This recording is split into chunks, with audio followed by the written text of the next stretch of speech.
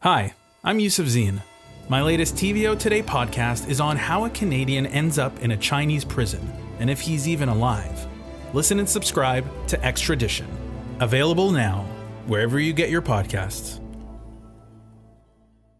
You're listening to a TVO podcast. Before we get into our episode today, we'd like to ask you to give us a 5-star review on Apple Podcasts or on your favorite podcast streaming service. It helps OnDocs grow.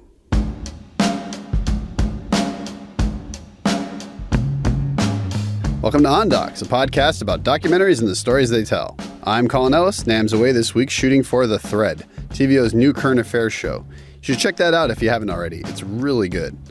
On today's episode, we're talking with longtime friend of the podcast, Astra Taylor, about the movement for debt relief. My goal as an organizer with the Debt Collective is obviously to build power and to change the system. My goal as a filmmaker is to capture people actually thinking and listening and engaging in the kinds of conversations that I think are really important and necessary. But really, I think I want us to think together. That's the goal. And that's why we've invited all of you. And we're actually in an amazing political moment. There's a lot to be afraid of.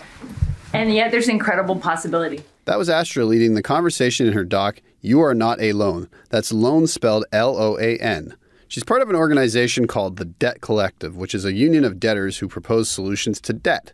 Now, there's a good chance you borrowed money at some point in your life. Maybe you needed to take out a loan from a bank because of an emergency, or maybe you got a little something called OSAP to help pay for university. I know it took me 7 years to pay off my student loan. Astra's film brings together academics, economists, and just everyday regular people to talk about how their debt, mostly student debt, has affected their ability to start their lives. I did get the degree, I got the bachelor's, but at the end of the day, I had this $200,000+ of student debt. So trying to go to a bank and get a loan or a mortgage, it was like, they're like, yeah, right. Like, are you serious? Sometimes I think I made my situation worse off going to college, but that was the reason I did it, because I just wanted to make a better life for me and my kids. So. Does that resonate with other people? Yes. Yeah. In our conversation, we talk about how student debt prevents marginalized people from getting ahead, how the pandemic was actually good for the debt cancellation movement, and much more. Stay with us.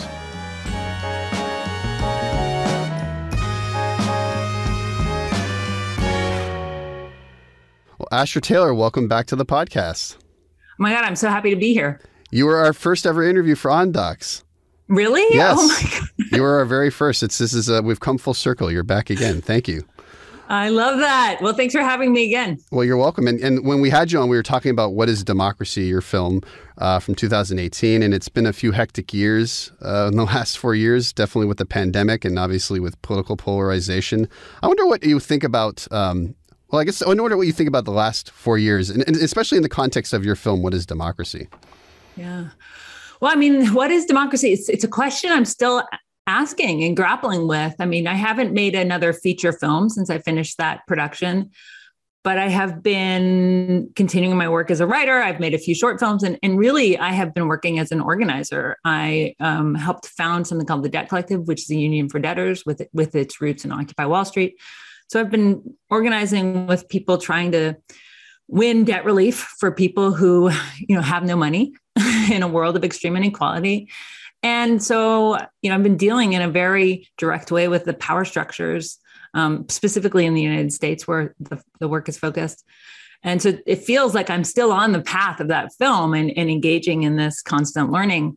It's interesting to look back on that movie. There's one aspect of that film that I might change if I was making it today. I think the basic messages of that film still hold, that extreme inequality sabotages democracy, that our democracy is riven by divisions based on race, nationality, these questions of, what are the boundaries of a community, right? All of those are still really relevant. But the film, as you may remember, kind of goes back to ancient Greece, goes back to ancient Athenian democracy. And actually what I don't talk about in that film is part of what destroyed Athenian democracy was a pandemic, was a plague. Interesting. The plague of Athens basically the bubonic plague, and how that severely weakened Athens and hastened its decline. So there's some interesting resonances that are known only now, years after the fact, sort of clear to me. They're kind of interesting. So that feels relevant in this moment. The question of like, well, how do you respond to a disaster that's sort of beyond the community's control? And I think, it's hard not to think about these past 4 years without really thinking about COVID-19, which is now, we're in our third year of that, and how, I think we failed to have what I would consider a democratic response. And for me, a democratic response, as democracy shows, has to exceed the borders of the nation and, has to be truly internationalist and recognize that we actually live in a global world, and pandemics, pathogens do not respect national borders. So a lot to think about. I'm still questioning, what is democracy? I'll never really know the answer. We seem to have reverted to this sort of nationalist, everyone for themselves, close our borders sort of approach to global problems, like not just the pandemic, but even climate change. And it's kind of an interesting that we're not like embracing, other countries, like trying to, I guess, work with other countries. We're just sort of, fighting with other countries, maybe. Yeah. I mean, I think absolutely. And, the film is structured so that it is both, it has a kind of global perspective and then is grounded in these stories that the film traces and these individual, characters that I find. And I made that more explicit in the companion book, which is called Democracy May Not Exist, but We'll Miss It When It's Gone, where each chapter is a paradox or a tension that's central to democracy. So freedom and equality, expertise and mass opinion, inclusion and exclusion. And one is the local and the global. I mean, the fact is, you have to do democracy where you are, where people rooted in places. But we live in a global world. You can't close yourself off to the fact of, again, climate change, as you said, pandemics. I mean, pathogens and carbon, they don't care about your borders. Right. These are completely arbitrary. These are political, cultural, ideological things, not things of, science, and that tension is one I think we're really failing to grapple with in an intelligent, democratic, sustainable way. And I think we have backtracked since the film was made in ways that if I'd known them then, I would find really devastating and disappointing. But here I am 4 years later, just kind of accepting it, bopping along, trying to do my best to push for progress where I can. But it's tragic because, you can't revert. You can't revert to the local. You can't revert to the nation when we're facing these bigger dilemmas. Definitely. Well, today we're going to be talking about two films that you suggested. There's one from the NFB called Encounter at Quacha House, which was came out in 1967. And then your film, You Are Not Alone, which I love the title, by the way, which you said... Double entendre of it, right? Because it's A_LOAN. Yes, exactly. Yeah, I should just say. And I was thinking of the Michael Jackson song, You Are Not Alone, from many years ago. And I don't know if that was playing a part in when you named it, but I just thought of that when I read it. But I think You Are Not Alone was kind of inspired by Encounter at Quacha House. I'm just wondering if you could talk a bit about the influence that film had on you. I mean, I love old NFB films. I wanted to work with the NFB from a young age, like literally being a teenager, which I think, shows you the kinds of movies that I like and that I gravitate towards. And so it's always such a treat to go through the NFB archive, and Encounter at Quacha House is sort of, I think, my favorite thing that I came across there. And it is in the tradition of sort of 1960s direct cinema, in the sense that there are all kinds of films made that are these sort of very direct accounts of social movements. I mean, because the 1960s, we have the civil rights movement, we have the burgeoning, women's liberation movement, we have the movement against the war in Vietnam. There's just a lot of stuff happening culturally, a lot of organizing. And thankfully, some people just got in the middle of it and documented. And so that kind of cinema is very interesting to me, because I feel like it accurately represents what it is to organize. I feel like sometimes when we think of protest movements or movements for social change, we just think of the protests in the street, when actually there's all this conversation all this getting to know each other, all this like hashing out the issues that makes those moments that are more visible and maybe more like exciting and iconic possible. So I personally gravitate to films that are about social movements and that show the deliberation, the intimacy, as opposed to sort of the iconic moments of protest. And the film is, so Encounter at Kwacha House is a conversation with a group of people, most of them Black, the vast majority, talking about racism in Nova Scotia specifically. And it's just so fascinating because people's stories of, discrimination, not being able to get jobs, the way racism affects their lives, are just very moving and insightful, and also just absolutely, distressingly current sounding, contemporary sounding. I mean, they're grappling with a lot of the same issues, like how do racism and wage discrimination, right? Like how does race and economics interact? Is a present thing. Where can people find power? Where can people raise their voices and actually, have an impact? So it felt both it's both this amazing insight into the past, but also just a sort of sense of how we're still dealing with these problems. So, and I love the format of it. The format is an encounter session. It's a conversation. So you kind of have these characters that are in the circle and you see people listening and responding. And that influenced directly a scene in What is Democracy, a scene where I interviewed a group of people in a circle who had been organizing as part of what was the beginning of Black Lives Matter, a group that had formed after Trayvon Martin was killed in Florida. And then explicitly it influenced You Are Not Alone, which is actually a documentary about the group I helped found, the Debt Collective. So we organized a day-long circle conversation with debtors and professors from various universities, and where people talked about the problem of American education, in which people have to take on tens and tens and tens of thousands of dollars of debt just to go to school, and how that both sinks people financially, individually, but also how it corrupts education. Because then what you have to do is treat it as an investment, hope that it pays off. And because of the way the economy is structured, for a lot of folks, it's a debt trap and they can never get out of it. So that conversation is an homage to Encounter at Kwacha House. Can you talk a bit about how you assembled these group of folks to talk about debt? I mean, like you mentioned, you have academics, you have debtors. I guess what went into bringing this group of people together? So part of why I really like these conversations is that it's an excuse to put people in dialogue who I want to hear conversate, right? Like I want to hear what they're going to say to each other. It's like organizing a really good dinner party or something like that. Specifically for You Are Not Alone, I actually wanted these academics, some of whom are pretty prominent figures. So Wendy Brown, who actually is in What is Democracy, Stephanie Kelton, who's a very influential economist now, Barbara Ransby, who's one of the leading historians of the civil rights movement. I wanted them to learn actually about the movement for student debt abolition. So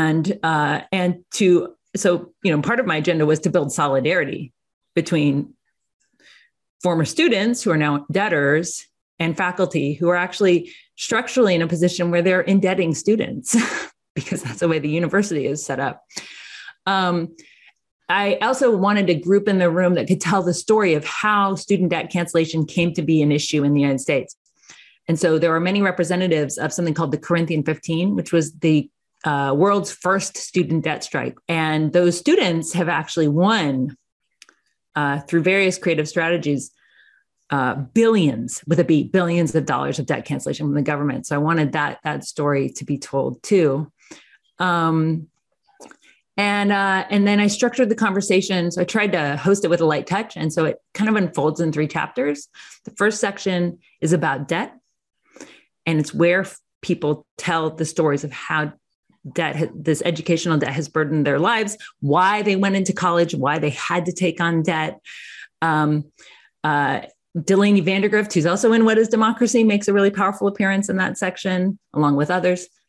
And then we broke, and then we came back for a second conversation, which actually passed it to the faculty, to the academics, to talk about how they see a debt-driven university, meaning a university where instead of treating education as a public good, folks have to pay for it, often by borrowing, how that corrupts the institution, changes the dynamics in the classroom, changes the attitudes of students. And actually how in the United States, one thing that's really interesting is that college was basically free until the student body started to diversify. So when it was mostly white men going to college, education's a public good. It's free, or you can pay for it with a minimum wage job.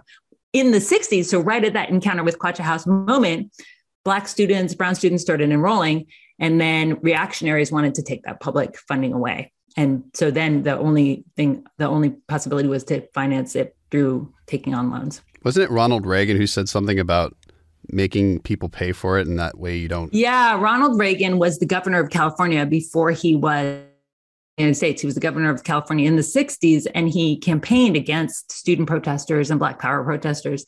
And one of his lines, and this is a quote, was,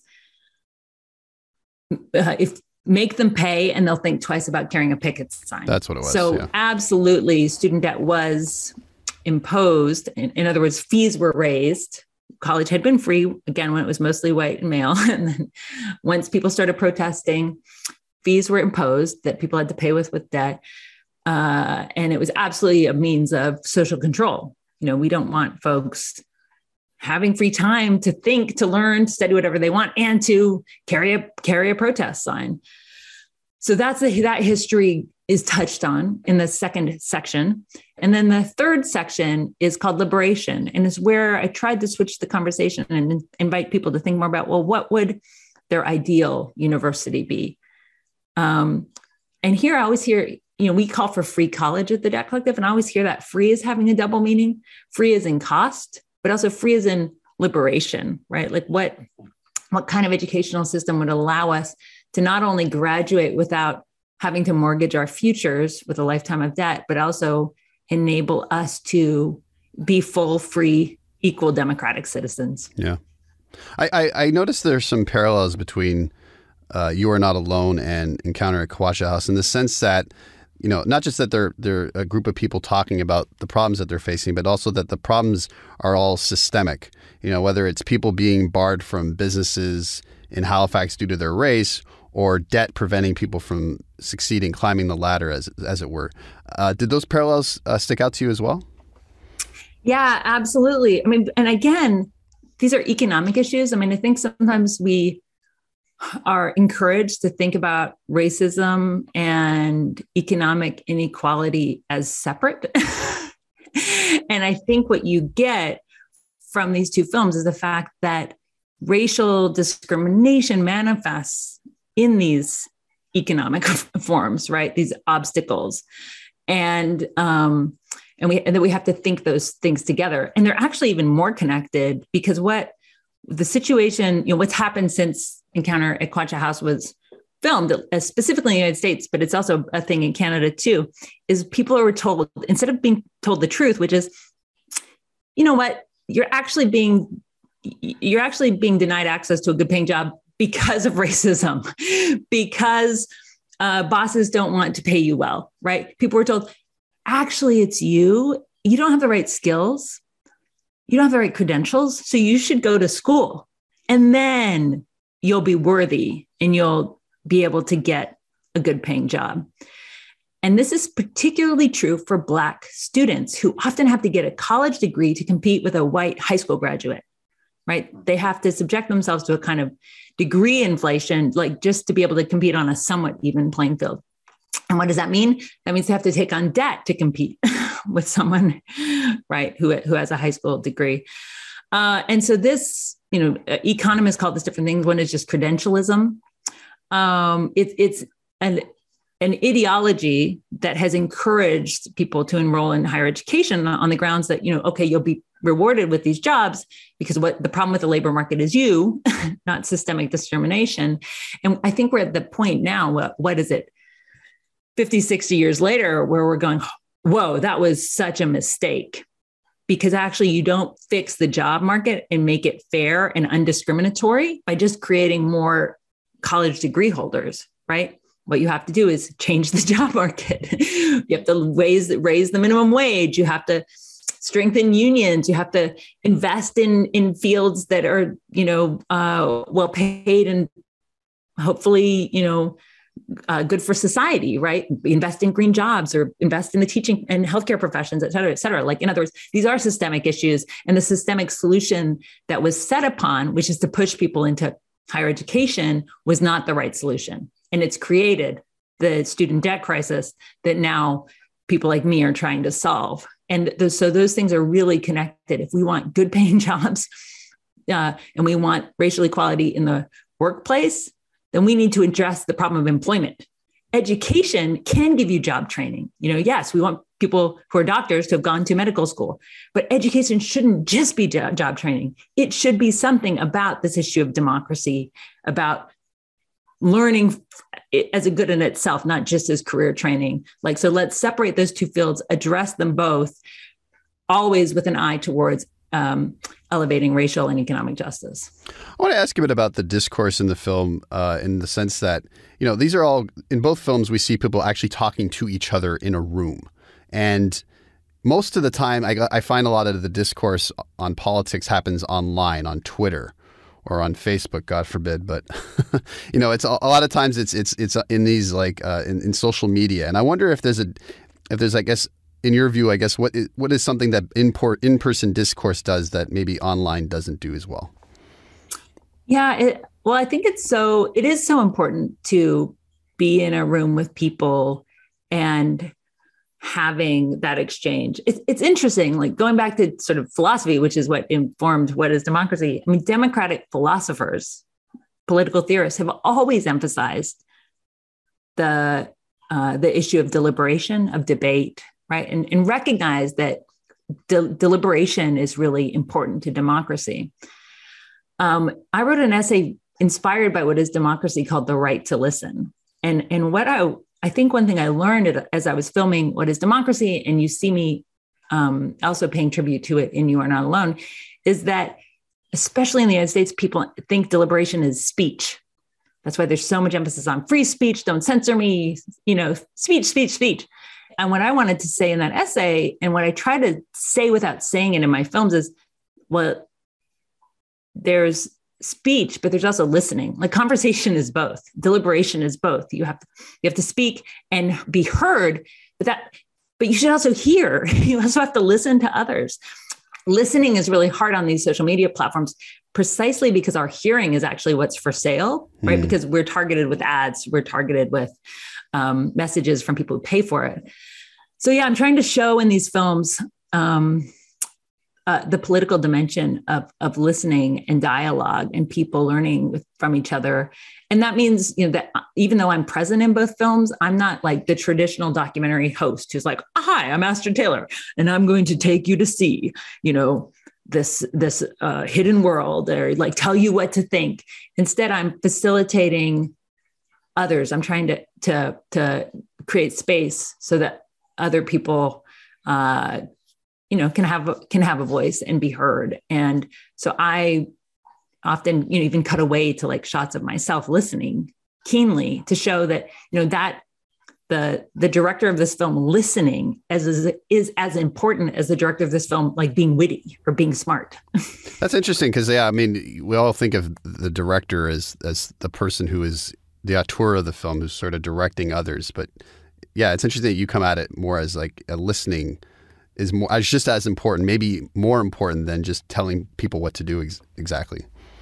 Yeah, and I think I'm pretty confident in my smarts. I've written lots of books and I've made my movies, and I think as a culture, and we put too much emphasis on the speaker, on the person at the podium, and that also means on the prime minister or on the president, whatever, right, the representative. And so I think it's very detrimental to democracy, because democracy, by definition, means the demos, the people, wielding power together. And so we have to have a collectivity. And it's hard. This is a challenge, I think, for filmmaking and for podcasting and for writing. It's like, how do you have a protagonist that is a collectivity? How do you tell a story that's not just about one person or one hero, but about people doing things together? And when I say doing things together, that's actually another ancient Athenian definition of democracy. They understood democracy as the capacity to do things together. And so if we're going to do things together, we have to have dialogue, we have to speak, and we have to listen. And we have to not put one person at the center of the narrative. And so I'm trying to also, in my organizing and in all of the various forms of media I engage in, to push back against the false story of the lone protagonist, the lone hero, the lone visionary. Did it, and lone, by lone, you mean the sole person, right? The sole person. Okay. But I think that's why the entendre of "you are not alone" is powerful, right? Because, that it's trying to point to people, there are all sorts of forces that keep people alone and isolated and not in democratic formation. And part of it is, I think, this ideology of the hero, or of, the person who does democracy is the prime minister or is the president. And then there's all these forces that we're up against in the Debt Collective, which are the shame and stigma of being poor, of being in debt. That keeps people isolated. It keeps people from telling their stories, keeps people from having a voice. So there's all these sort of ways in which we are isolated, and how that collectivity I'm getting at is sort of undermined, or it's more difficult to manifest it than I think it should be. So I'm, I think, trying to push against that on all fronts. Well, you shot that film, I think, just as the pandemic was about to start, if I'm not mistaken. And I guess I wonder how the pandemic has sort of impacted your organizing work. Yeah, it's really interesting. I was actually struck by the fact that film was shot on February 17th, which is actually, it was revealed a year later that Donald Trump was on a phone call, sort of expressing full knowledge that coronavirus was serious and that it was transmitted through the air, all these things that would take months and months for the public to actually, be told in a clear and direct way. What's interesting is that at the Debt Collective, the pandemic actually sort of played to our strengths. And here's why. The Debt Collective is a union for debtors. So we're very much inspired by labor unions. And of course, labor union is workers who share a workplace coming together to demand better wages, better treatment from the boss. The thing about debtors, though, is debtors don't share a workplace. Debtors, you can't find other debtors on a factory floor. As debtors, you share a creditor. Maybe you all owe money to a certain bank or to the Department of Education in the case of student loans. So that means we've always been distributed. And that's part of the challenge of debtor organizing is, well, how do you find people if you don't share a workplace? But part of the power is when you do find them, they live in cities, they live in the country, they're old, they're young, they're Black, they're white, they're male, they're female, and they share, what they share in common is their economic situation, their indebtedness. And so in a way, our movement, since You Are Not Alone was shot, has actually gained a tremendous amount of speed and power, to the point where I think we're on the brink of winning a hugely significant amount of debt cancellation, of student debt cancellation. Because we never were sort of focused on place-based power building, because that doesn't make sense with the kind of financial power we're trying to wield. And student debt cancellation, that's something that, if I'm not mistaken, that's something the Biden administration could do through executive order. Is that right? Yes. And you only know that because of us. We literally developed the legal theory and popularized, the idea that he can cancel student debt with the flick of a pen. And so that has been one of the really interesting elements of our work, is having to be both a kind of grassroots pressure building movement. So we have done big street protests. We have been doing direct actions, but also having a kind of think tank component where we sort of do the government's homework for it and say, actually, you can't cancel debt. And here's how. And in fact, we wrote the executive order for you. You just need to sign it. And we have we've boxed the current administration into a point to a place where they've had to extend the COVID moratorium on student loans 6 times now, even though we know they didn't want to do it, and that quote, turning on payments was a top priority. And where, cancellation is seriously on the table. So it's been interesting to see how much actually momentum we've built in the 2 years since You Were Not Alone was shot. When, of course, like everyone, when COVID first hit, I was like, what the hell is going to happen on every front? I had no idea that our time, was that the things were about to heat up. Do you have more faith in social movements to get progressive change done than, say, the electoral system? I'm very, how would I describe myself? I don't see things as an either or. I think you see that in my book that I just mentioned, the companion book to What is Democracy, the fact that it's all about these tensions and paradoxes. So to me, I could have written a chapter that was on inside outside, the fact that we can't just be on one side of the binary, because what's the point of just being outside if you don't change what's inside? But what's the point of just being inside if you don't, insiders need social movements to create space so that they can actually push the envelope, right? And so these things are not in opposition. We have to be able to think about them together. But I do believe that an inside-only technocratic elite focus on politics does not work. I mean, we could take a whole podcast going through all the examples of how that has fallen short. I think we do need to build lasting power for regular people. We need institutions where people can become politicized, where people can see themselves as agents. And so we have to do both. But I do really believe that social movements and that outsiders are who set the democratic agenda. Everything, again, speaking as a progressive, but the things that we take pride in, we go, okay, well, things are hard, but at least we've made social progress over these years. All those ideas came from outsiders, often from people who are overtly excluded from the democratic process and who wanted not just access, they didn't just want inclusion, but by demanding to be included, they transformed the system and made it more democratic, right? So we're always fighting for inclusion, not in an oppressive system, but inclusion that will transform it and make it more democratic. So I do really, I guess my heart's with the outsiders, but I know that we still need to work on the inside and engage in electoral strategies where we can without getting totally sidetracked by them. And of course, I mean, it's tough. Everything is a tough balance, and we have to constantly be reevaluating our strategy and adjusting to changing conditions. I mean, I had never thought about how do you strategize as an activist in a pandemic until I had to do that. So who knows what's coming, what will be coming next, and what new challenges we'll have to adapt to.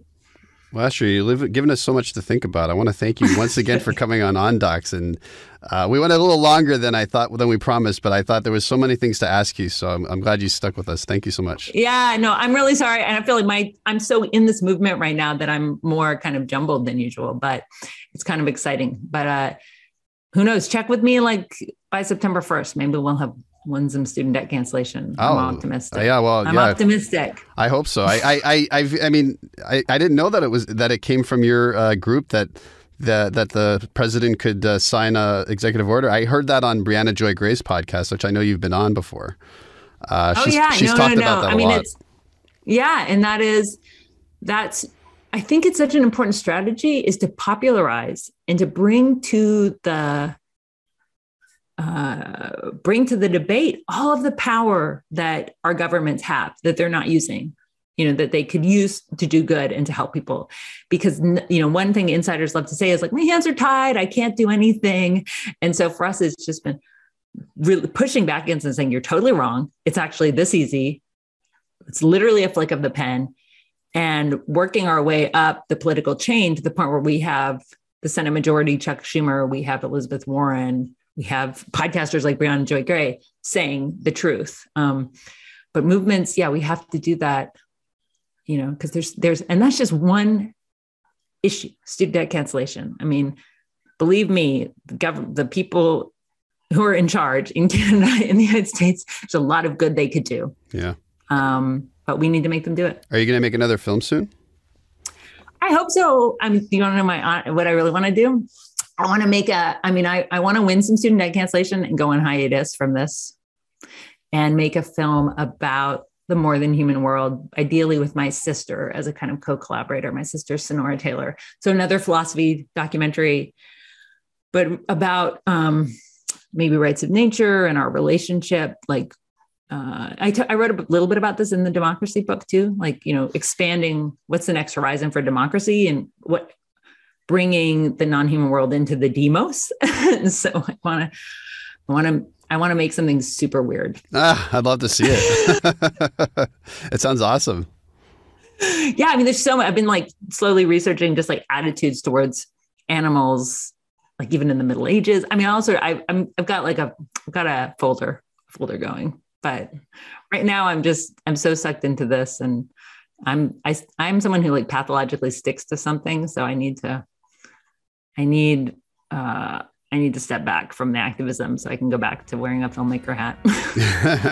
Well, thank you so much for giving us so much of your time, Astra. It was really good talking with you again. Thanks for having me on. It was cool to be reminded I was the first podcast. So anyway, yeah, Absolutely. Send it to me when it's done and I'll tweet it. And so will the Debt Collective. Okay, bye y'all. Yeah, thanks, Astra. Take care. And that's the podcast. Special thanks to Astra Taylor for coming on the show. You can check out You Are Not Alone on YouTube. And why not give us a rating on Apple Podcasts and tell a friend about us? It helps new listeners find the show.